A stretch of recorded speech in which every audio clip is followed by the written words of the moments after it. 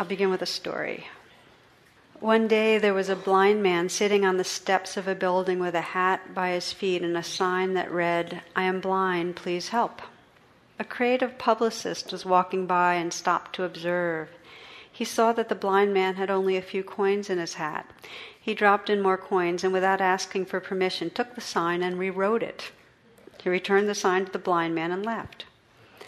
That afternoon, the publicist returned to the blind man and noticed that his hat was filled with bills and coins. The blind man recognized his footsteps and asked if it was he who had rewritten his sign, and he wanted to know what he had written on it.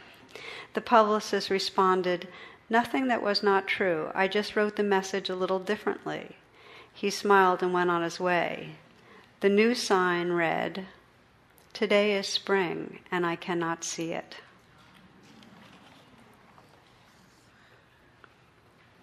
I was reflecting on what that touched in me, and there's this sense that how much we cherish beyond all things living this life fully. And spring is a really interesting season because it in all of us, there's a part of us that's kind of quivering with it, like the chlorophyll of the green, just kind of your body kind of resonates with it. And there's almost like this test of, well, can I really arrive and be here for this spring? There's one teacher, Munindraji, who no longer is alive, but he was asked what his dharma, what his teachings was, and he summed it up in just a short phrase, saying that our path is just to live the life fully. And in a way, if we put aside all idea of religion and just say, well, what does that mean? What does it mean right in this moment to live the life fully? The most profound and precious teachings would all be revealed, to live the life fully. So the Buddha, in describing really what gets in the way, it's not because we might be physically blind or unable to walk or unable to hear or poor. It's not the external circumstances, so to speak. What prevents us from living the life fully is that we have this conditioning to think something's wrong, something's missing, to be at odds with how the life is, so that we're reacting to the moment, not arriving and inhabiting presence right here. So last week I spoke of we started exploring fear, because fear is this primary conditioning that we have, as I've described it, that the primal mood of a separate self, if we feel separate, the primal mood is some sense of fear, that something's wrong, something's going to go wrong. And so that conditioning in moments of fear, if we're believing it, in other words, if we're caught in the fear, what I call the trance of fear, where our whole sense of who we are is contracted and we're living in reaction to fear, we're not living the life fully. We're basically trying to figure out how to control things so we can feel better. And one of the main ways it takes place is worry. Worry is a great one. I was reading that the Anglo-Saxon, the root meaning of the word worry is to strangle or to choke. It's pretty good. It's described as an uneasy, suffocating feeling we often experience in times of trouble, fear, or problems. Another, worry is like a rocking chair. It keeps you busy, but it doesn't get you anywhere. And then the last I wanted to share, these are just different definitions. Worry never robs tomorrow of its sorrow. It only saps today of its strength and beauty. So I'd like to continue our reflection, our exploration on this trance of fear. And as we did last week, just to distinguish between the natural arising of biological fear that we're supposed to have, we have to have, we're brain dead if we don't have it. It's a tool of survival. The difference between that and this proliferation where we believe our thoughts of something's going to go wrong, and the fear is not hitched to actually surviving. It's a habit of fear that's from our families and our culture and so on that shrinks our world. So I call this the body of fear, because when it becomes habitual, this kind of proliferated experience of being caught, our body assumes a certain tightness, certain muscles continually contract, so our body's posture shows it. We might not know, like if I asked you, describe what a person looks like when they're afraid, you might not have the language, but you can pick it up in a moment when you see a body in fear. So there's the body and the way it tightens and tenses against danger, and the more it's habitual, the more we have this permanent armoring in our body. That's our body's way of thinking we're always in danger and always trying to ward off what's going to go wrong. Similarly, our minds get addicted to this sense of something's wrong, and we know what it's like to have these obsessive thoughts. We know what it's like when I've sometimes described that if somebody was whispering in my ear what I say to myself sometimes, I wouldn't put up with it for a moment. It's like this ongoing thing of yada, yada, yada. But so our minds get really addicted, and we get addicted to figuring things out. And I talk about this a lot because I watch in myself how many moments there's this kind of compulsion to try to figure something out.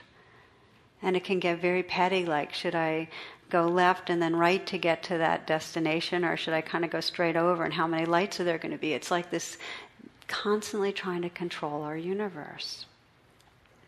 And then, of course, behaviorally. So many of our behaviors, if we pause and sense what is driving this, it's this habit of something's going to go wrong. And underneath all fear is this sense of a fragility of life. It's like one Zen teacher said, there's this, under our fears, we're trying to protect our existence, protect against loss of others, of our own body, of life. This is Steve Wright. He says, I was hitchhiking the other day and a hearse stopped. I said, no thanks, I'm not going that far.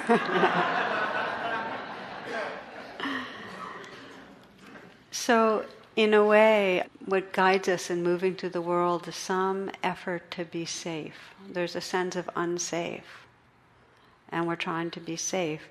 And our way of trying to get more safe is that we take what I call false refuge. In other words, we each have behaviors and ways of moving through the day to try to soothe us, comfort us, make us feel better, and they don't work. They work maybe temporarily, but they actually lock us more in the trance of fear. Some of you have been with me when I've described the false refuges that we take in real detail. I'll just mention a few right today just to draw our attention to. A big one is that we latch onto work and busyness and productivity as a way. It's like we're treading water so we don't drop into the void. Just keep busy. There's a frightening thing about stopping the busyness and just being with that kind of existential tension, our restlessness. So there's this running away, and we do it through our busyness. Another way that we take false refuge, as I talk about a lot, is we blame. We blame others, we blame ourselves. It's like if things feel unsafe or scary, we have to assign fault, and so we blame. And that leads to violence. This is Rita Rudner says, my grandmother was a very tough woman. She buried 3 husbands. 2 of them were just napping.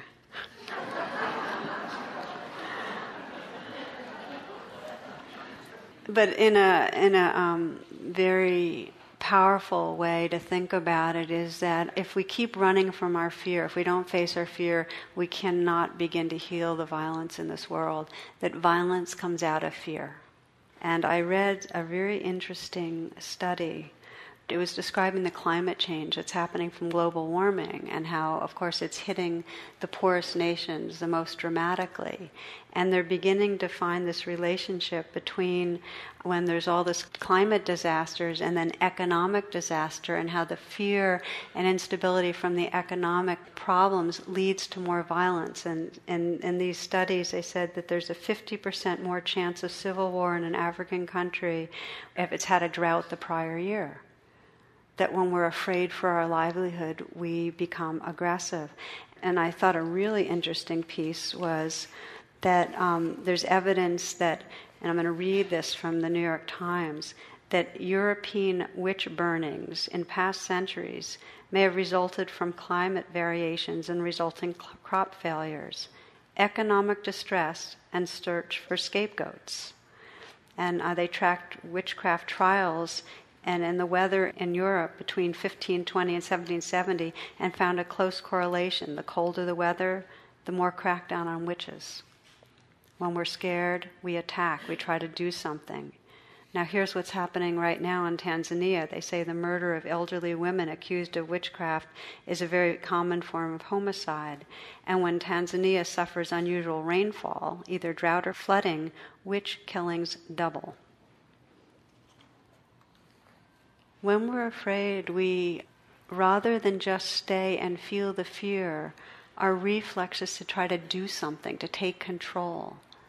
We saw it after 9/11, that it was a horribly scary time, and the response was to attack. We don't stay with what's scary. We act out very quickly. It doesn't work. It doesn't actually make us safer. Just to say that the affect of fear is a necessary evolutionary response, but the body of fear, the ways that we end up acting out and blaming ourselves, blaming others, attacking, are what seems less lethal, staying really busy. But as many of you have heard me say, in the Chinese script, the word for busy is the same as the word for heart killing.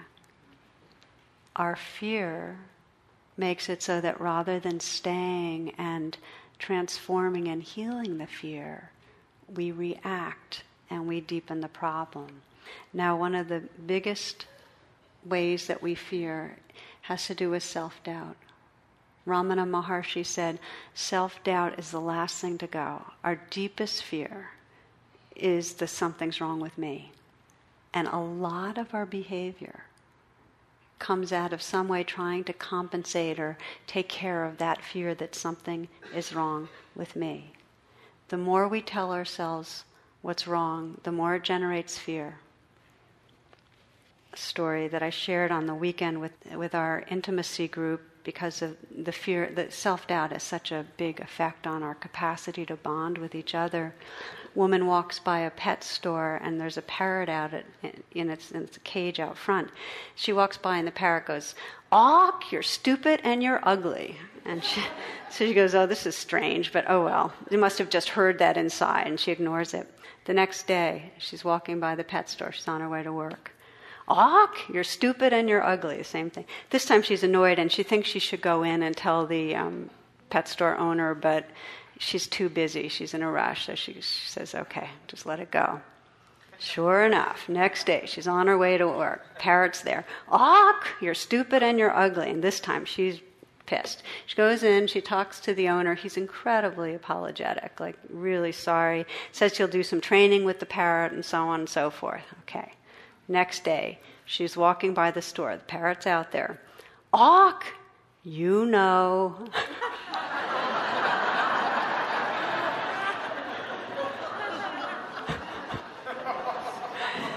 So what happens to us is, and forgive me for, it's a little silly, but the point is, I do need to make a point out of this, I think.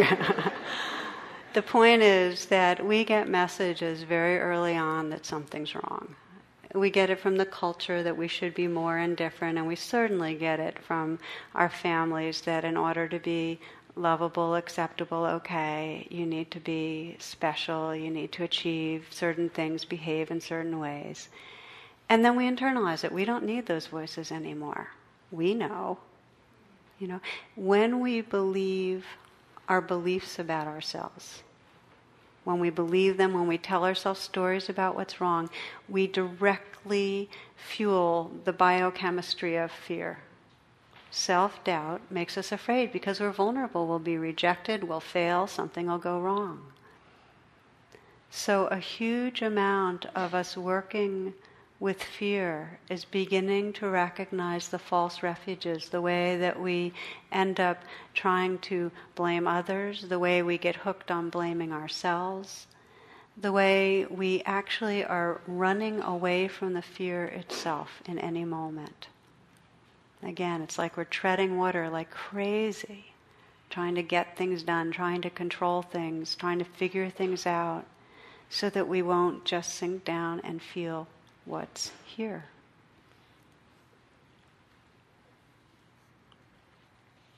So the reason that a false refuge is a false refuge is A, it doesn't work. In other words, the productivity or the judgment or the making war doesn't actually make us safer. That's one reason false refuges are false refuges. And the second is that in any moment that we're engaged in those strategies of running away, we can't bring a healing presence that actually transforms our relationship with fear. The very place that we can wake up, you know how I think I mentioned last week, one friend says that when fear comes up, it's like this little voice goes off, about to grow, like we've hit the edge of our comfort zone. And if we can stay,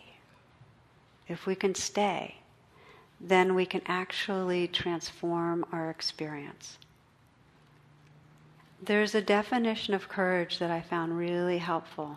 That courage has nothing to do with not having fear. It has to do with this willingness to stay in the face of fear a little longer. Just staying a little longer when the fear's there, not running away. So let's talk about true refuge. In other words, when fear arises, how is it that we can stay in a way that really wakes us up from that trance of a separate, threatened self?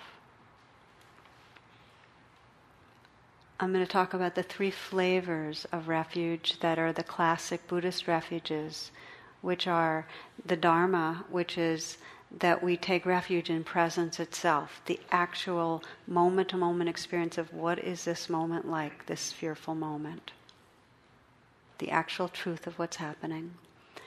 Then we'll be talking about taking refuge in the Buddha, which is actually in the awareness, like recognizing the awakeness and the emptiness of what we are. And then taking refuge in the Sangha, which is the field of relationship, all 3 of which are true refuges because they actually are expressions of the truth of what we are. We can only be freed up by taking refuge in what's true. So we'll explore how that goes. We'll start with Dharma, and that is basically saying when you're frightened, when you feel unsafe, how do you become on the spot present? And there's an equation that I find really helpful, which is that fear times resistance equals suffering. Fear times resistance equals suffering. So when we're afraid, to the degree that we avoid it, tread water faster, run away, that increases our suffering. That actually reinforces the sense that we're endangered. It reinforces a sense of self that's in trouble. Fear times resistance equals suffering. Here's how Kafka put it. He said, you can hold back from the suffering of the world, meaning the shadow deities within our own heart, the suffering out there. You can hold back. You have free permission to do so.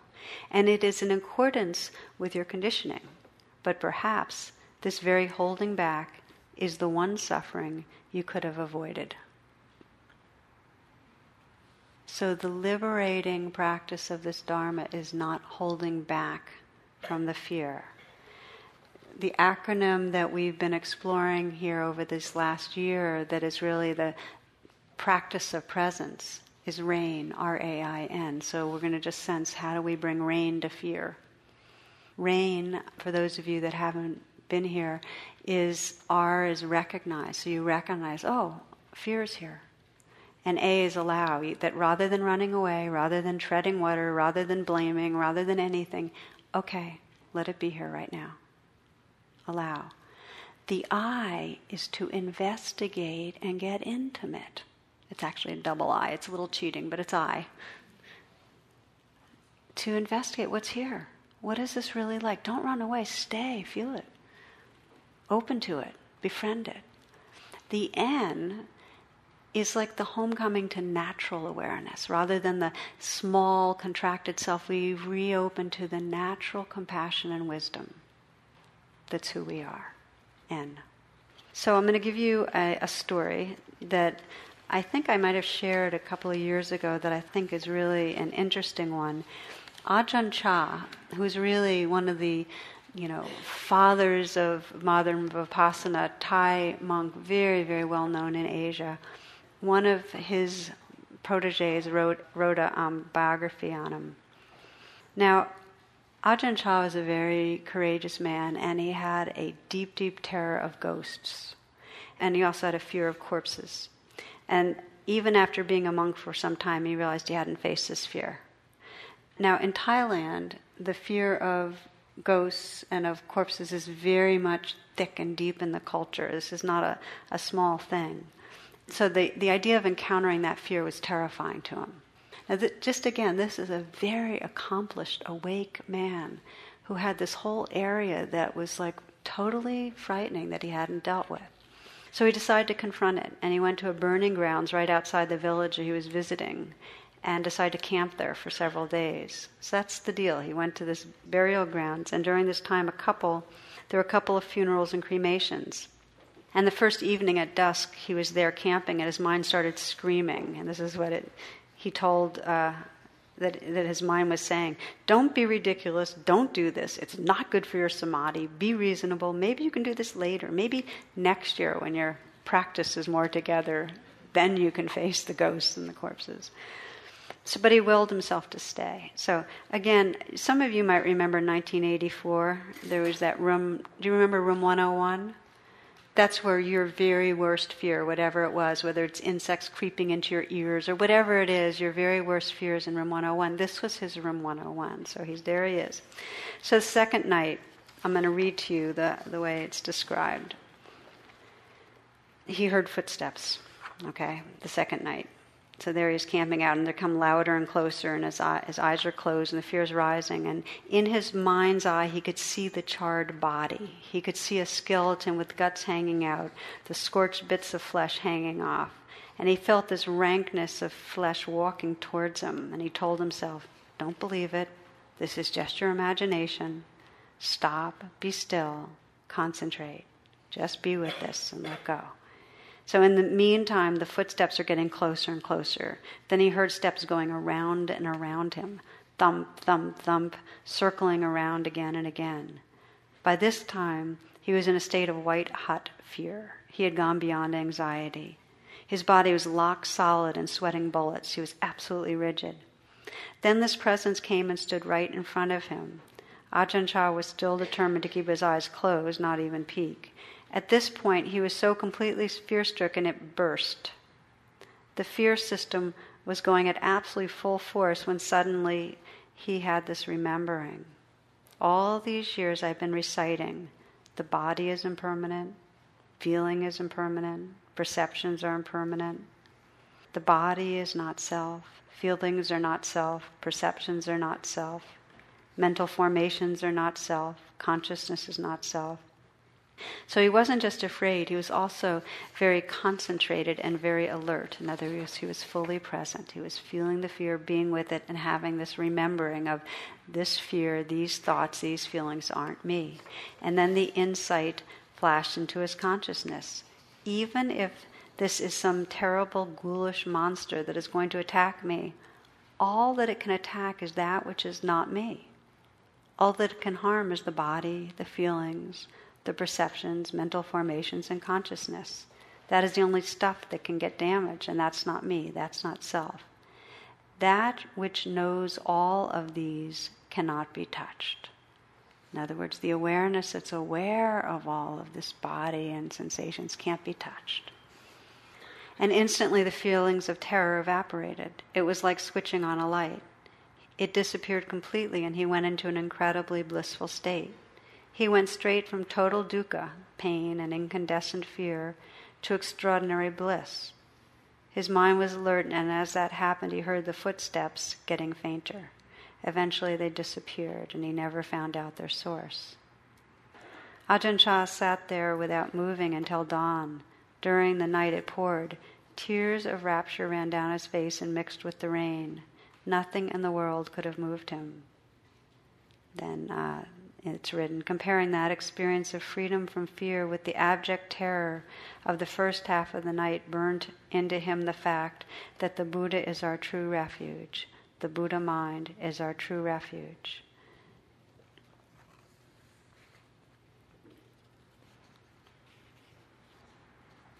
So let's look at what freed him. The first part with rain is to recognize and allow. He just got it. This fear is here. I've got this fear. I'm going to face it. It's like he paused. He created a space for that. And he did it by actually going to where the fear would be most triggered. And then he got there, and then that's where the investigating, getting intimate. He let himself feel exactly what was happening. To investigate, there's some interest in investigating, that we actually started saying, well, what's this like? What's really going on here? And the intimacy is just absolutely letting go into the fullness of the experience, feeling it. For him, the realization, the more it just burned through and just his stories collapsed, the more he just felt the fear, the more it was clear that this fear, this body, these sensations aren't the beingness of who I am. They may be currents in this ocean, but they don't define me. They don't define me. So he took refuge in the Dharma, in that presence, and he took refuge in the Buddha, in really seeing the emptiness of awareness itself. Now I want to back up a little bit, and let's just take each one. Like, how do you take refuge in the Dharma? And it's helpful when fear arises. It's helpful to pause and sense the fear as this inner vulnerability, like you would, like it's a child inside, a scared place, that's felt in some way threatened, judged, at risk, and just ask, what does this part need from me? What does this part need from me? And if you ask fear what it needs, and I've just, many people I've worked with, myself, many situations, if you really ask that scared place what it needs, the fear always needs acceptance, like just to accept that this is here, and a kind presence. It's like, imagine any child. What does a child most need when they're afraid? They don't need a parent to say, oh, you're not afraid, there's nothing under the bed. They don't need to be persuaded that their fear is not reasonable. They need there to be room, allowing, okay, fear's here. And they need kindness. They need that kind of space of kindness. So what happens often to me is whenever I'm going to give a Dharma talk, it's almost every time, something will hit me that's the very thing I'm going to talk about. That's not an easy thing to be with. So I know when I'm about to do fear talks, in some way I'm going to get gripped by something, and sure enough, I was away this weekend giving a talk at a fearlessness conference up in New York. Funny thing. So I'm going to tell you two stories about fear that came up. The first one I'm going to tell you is about after the conference. This was done by Omega in Manhattan, and they have about 1,000 people that come to talk about how do we work with fear. Well, I went up there, did the conference, came back, and I've had a really intense schedule, and I got into one of those cycles where it didn't matter. Every time I tried to take a nap, I could barely sleep, and I just was feeling this increasing level of exhaustion. So on Monday afternoon, I said, okay, this is it. I've got to just lie still and just try to sleep, because I have a big week this week and so on. And every time I would start to drift off a little bit, the dogs would start barking. Every time. And it's like I'd be jarred awake, and my first reaction would be this grip of fear, because this sense of this vulnerability. It's kind of an existential vulnerability of, if I don't get sleep, I cannot make it through this week. And then this anger, this like rage at the dogs. And then I kind of drift back again, and just as I was entering whatever that alpha beta state is, I don't know what they are, the dogs would bark again. So there was a number of rounds of this. You'd think I would have done something about it, but no, I didn't. But then I started saying, okay, this is fear. Let's just say this is what's happening right now. Fear's coming up. So I started getting really interested in just sensing, because it was really a kind of this existential clutch. You know how if you wake up in the middle of the night and there's not like a story around it, but there's this just squeeze of fear. And then when I kind of let myself feel it in my body, there was more of a story of this self that was not going to be able to make it through the week, that was going to fail, that I wouldn't come up with a talk for tonight and I wouldn't be able to do the other, the failure thing, the self-doubt. So I started doing rain with it. I just kept investigating how it felt in my body and what did it need. And of course what it needed was just, it's okay that this is here. This is just here. It's okay. It's kind of like that bowing and saying yes to this. And the more I could just feel this squeeze in my heart of fear, just this kind of vulnerability, the more there was this kind of kind space that was just opening up, that was just being present with it. And gradually, I found myself more inhabiting that kind space of presence and less identified with this kind of clutching, scared self. That's the N in rain. So recognize, allow, investigate, get intimate. And the more intimate we become with the fear, the less we're identified with the fearful self. Now, in Ajahn Chah's story, he stayed with it, took refuge in the Dharma, and he reflected on Buddha nature. Now his reflection, there's two different ways to reflect on Buddha nature, which is really the essence of what we are. One way in, to really sense, to kind of break our story of self and really sense what we are, to wake out of the trance, is recognizing that we're not any of the things we're identified with. I'm not this fear, I'm not these sensations, I'm not these beliefs. And if we can see that, then there's this natural opening to the beingness, the vastness of what we are. You can inquire, you can even say, who is afraid right now? What is afraid? And begin to loosen that sense of a self that's so afraid. There's a second way I want to mention. Let's say you've been with the fear. How do you take refuge in the Buddha? A second way is to remember what you're forgetting, which is loving presence. To call on loving presence. Remember, when we're afraid, we're caught in the trance of separation. So the medicine for fear is remembering our belonging. Now, it could be remembering our belonging to awareness itself, not being identified with one fragment of awareness, or it can be remembering our belonging to the love, the field of love that's here. There was a man who was very scared, and he went to the Dalai Lama and asked for a meditation that might help him to relieve his fear. And the Dalai Lama said, no meditation, just imagine you're being held in the heart of the Buddha.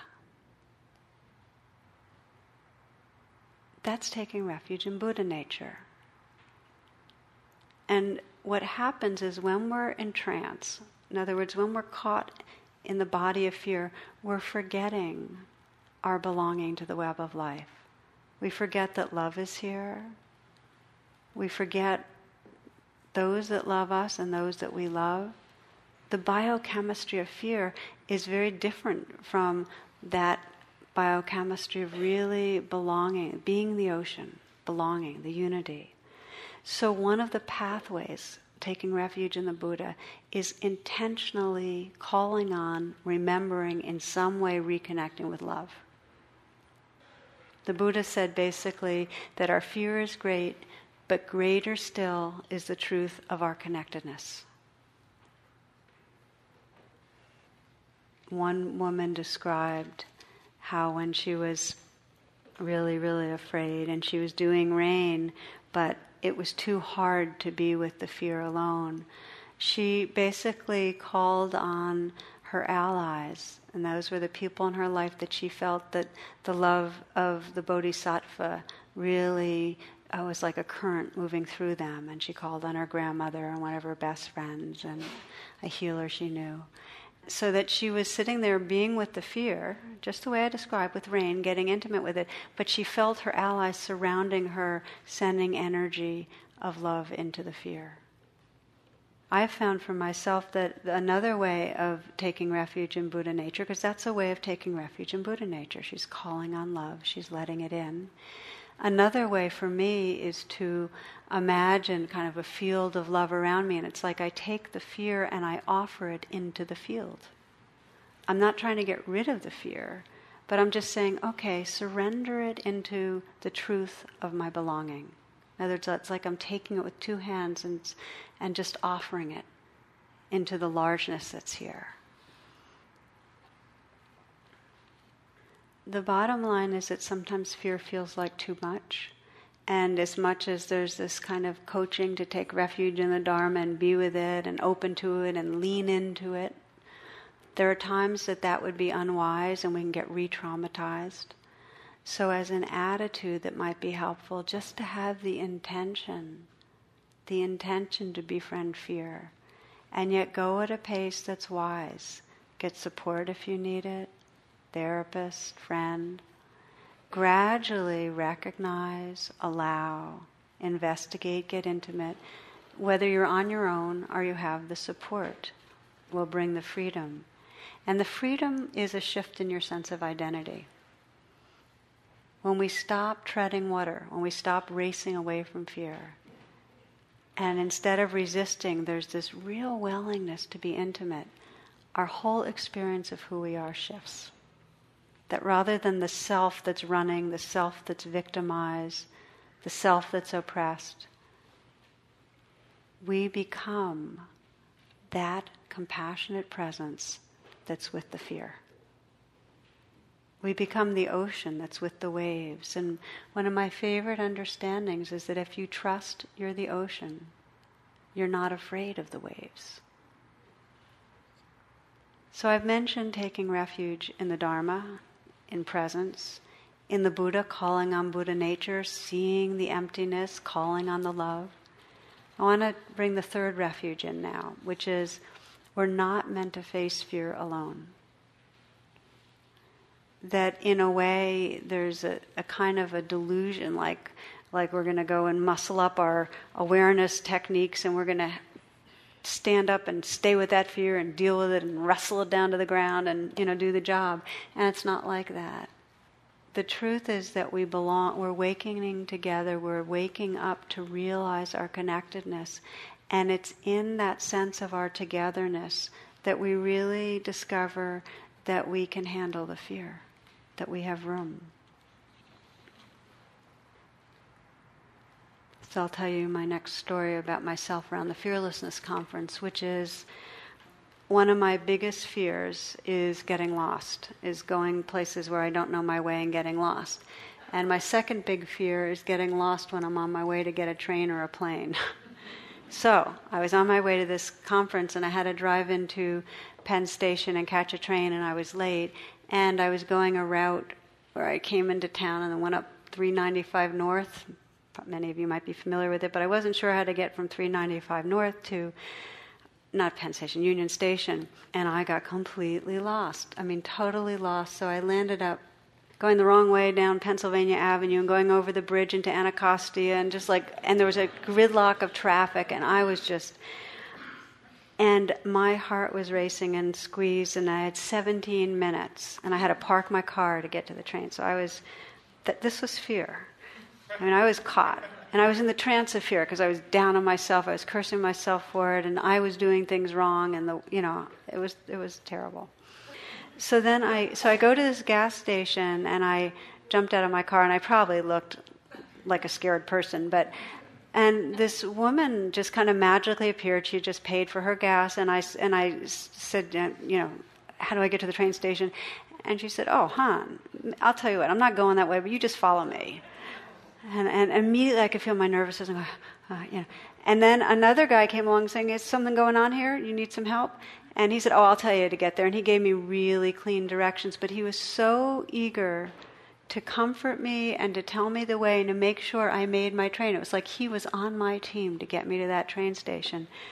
That my entire body, I could feel myself going like from this to, oh, okay. So it's almost like it didn't, making the train, not making the train, it was more like I had company.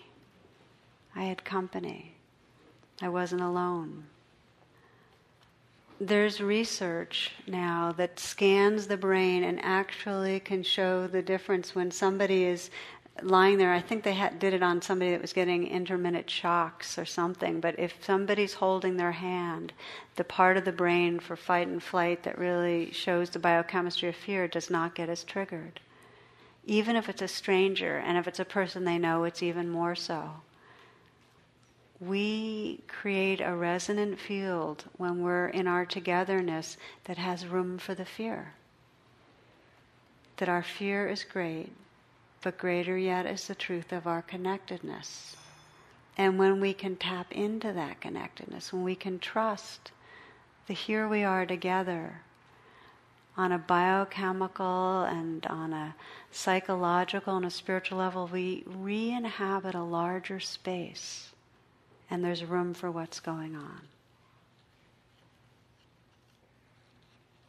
After a vigorous brotherly and sisterly disagreement, our 3 children retired to be aroused at 2 a.m. by a terrific thunderstorm. Hearing an unusual noise upstairs, I called to find out what was going on. A little voice answered, "We're in the closet forgiving each other."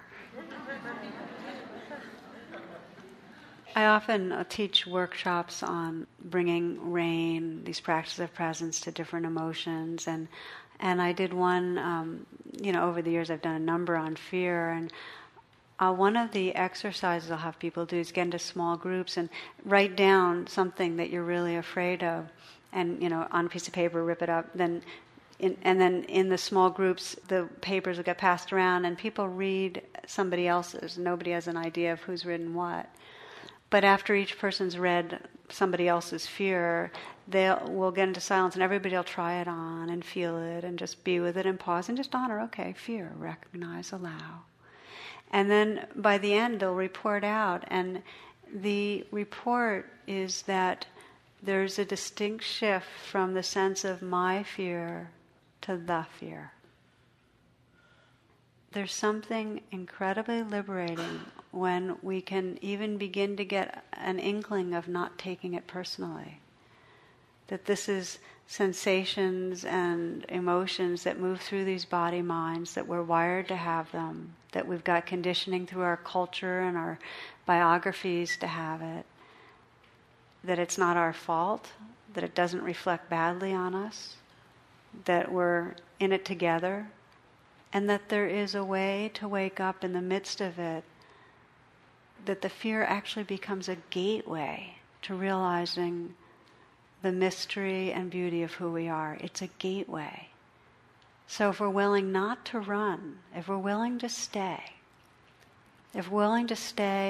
and just investigate and get intimate with it, sometimes on our own, sometimes with each other, sometimes by calling on loving presence, sometimes by saying, is this really me? Who is this? What is this? If we're willing to stay and inquire and be present, what is revealed is the awareness and love of our true nature.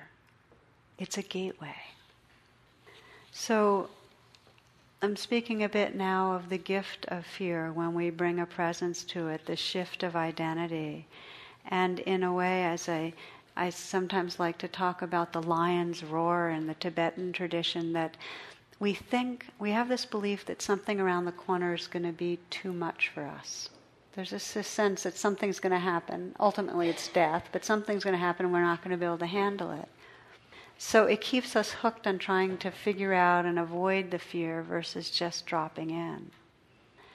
And what I've seen is that sometimes it's important not to go into the fear. If we've been traumatized, we really do need to go carefully. But more commonly, that if we take the chance and just pause and arrive, we find we can handle it. And what arises is a kind of confidence that we can handle our life. It's like if we're always living our life as if something's around the corner and we have to kind of defend or protect, we never get to really enjoy the spring that's here. We're too busy trying to control things. So in Tibet, they call this the lion's roar, this sense that we can meet the fear, and instead of running, we can open. And in that opening, discover this openness and wakefulness that is the truth of who we are. This is the lion's roar. Ultimately, we long to live and love fully. And it's only by facing what we run away from that we actually can arrive in that fullness. So I'd like to close with a short meditation. As you know, I often like to take the theme and let us explore it together. And in a way, I consider this the most valuable thing. You've heard a lot of words. You might want to try it on. And again, it's short, but just to give you a chance to bring rain, to bring this presence to your inner life. And the invitation's to begin with a conscious pause. Just stop and be here.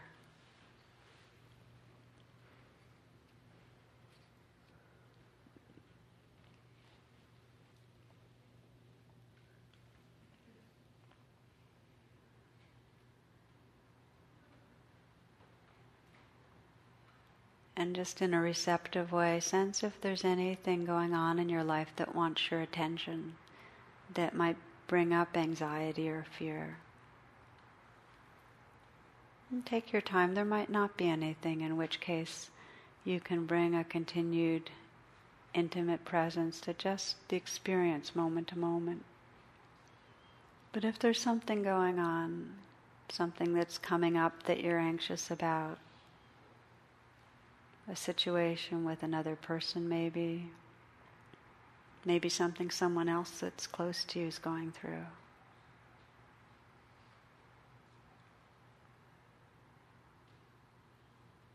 Maybe even without thinking of a situation, you just feel your body right now and feel your heart and sense the kind of the habit, the kind of clutch that we often have and don't notice because we're lost in thought.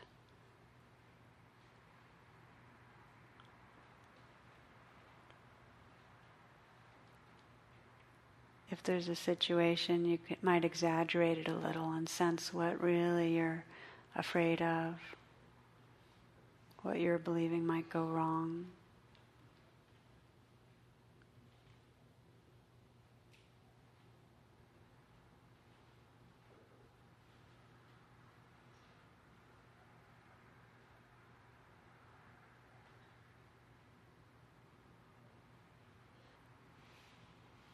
So we begin by just recognizing and allowing, okay, so there's fear here. It might be just a glimpse of it because it's hard to sometimes command it to come forth on a moment's notice, or it might be really you can feel it, but just to recognize and allow, that's the beginning. You might even, some people say they just say hello to it, that there's some way in which just hello or bow. Okay, this is here.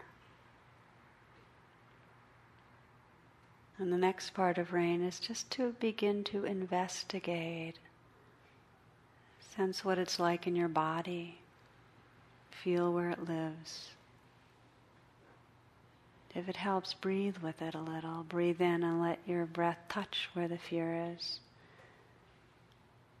And if it helps to put your hand on your heart or your throat or where you feel fear, just to keep presence with it, with your touch, that can be helpful too. So you begin to investigate. What's this like? What's happening?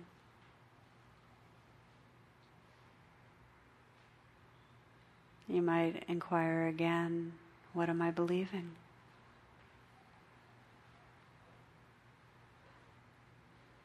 And feel where that belief lives in your body.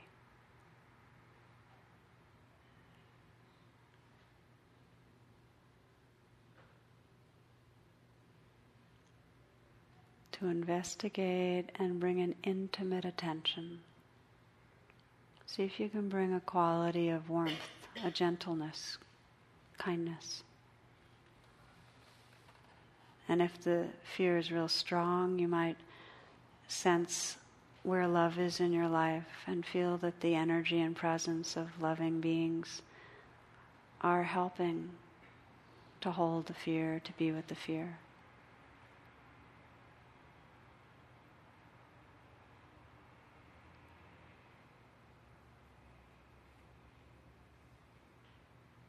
For some, you might sense, who is it that's really afraid? Sensing that this fear is not my true nature. It's a current in the ocean. It doesn't define me.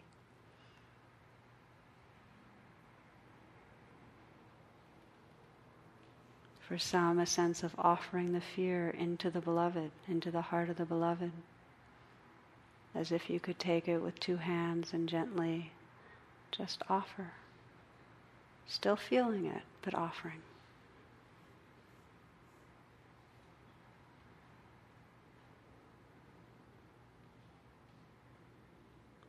And as you let this gentle presence continue with where the vulnerability is, just sense that you are that presence. That the truth and fullness of who you are is that tender, awake space. When you trust this oceanness, it changes the relationship with the waves.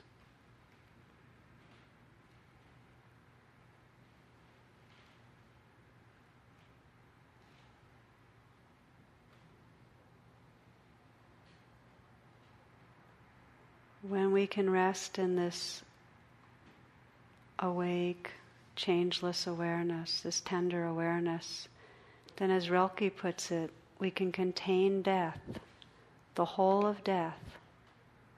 We can hold it in our hearts gentle and not refuse to go on living.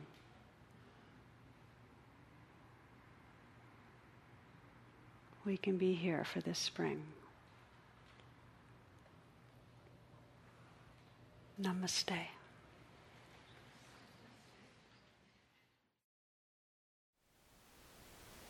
Thank you for listening.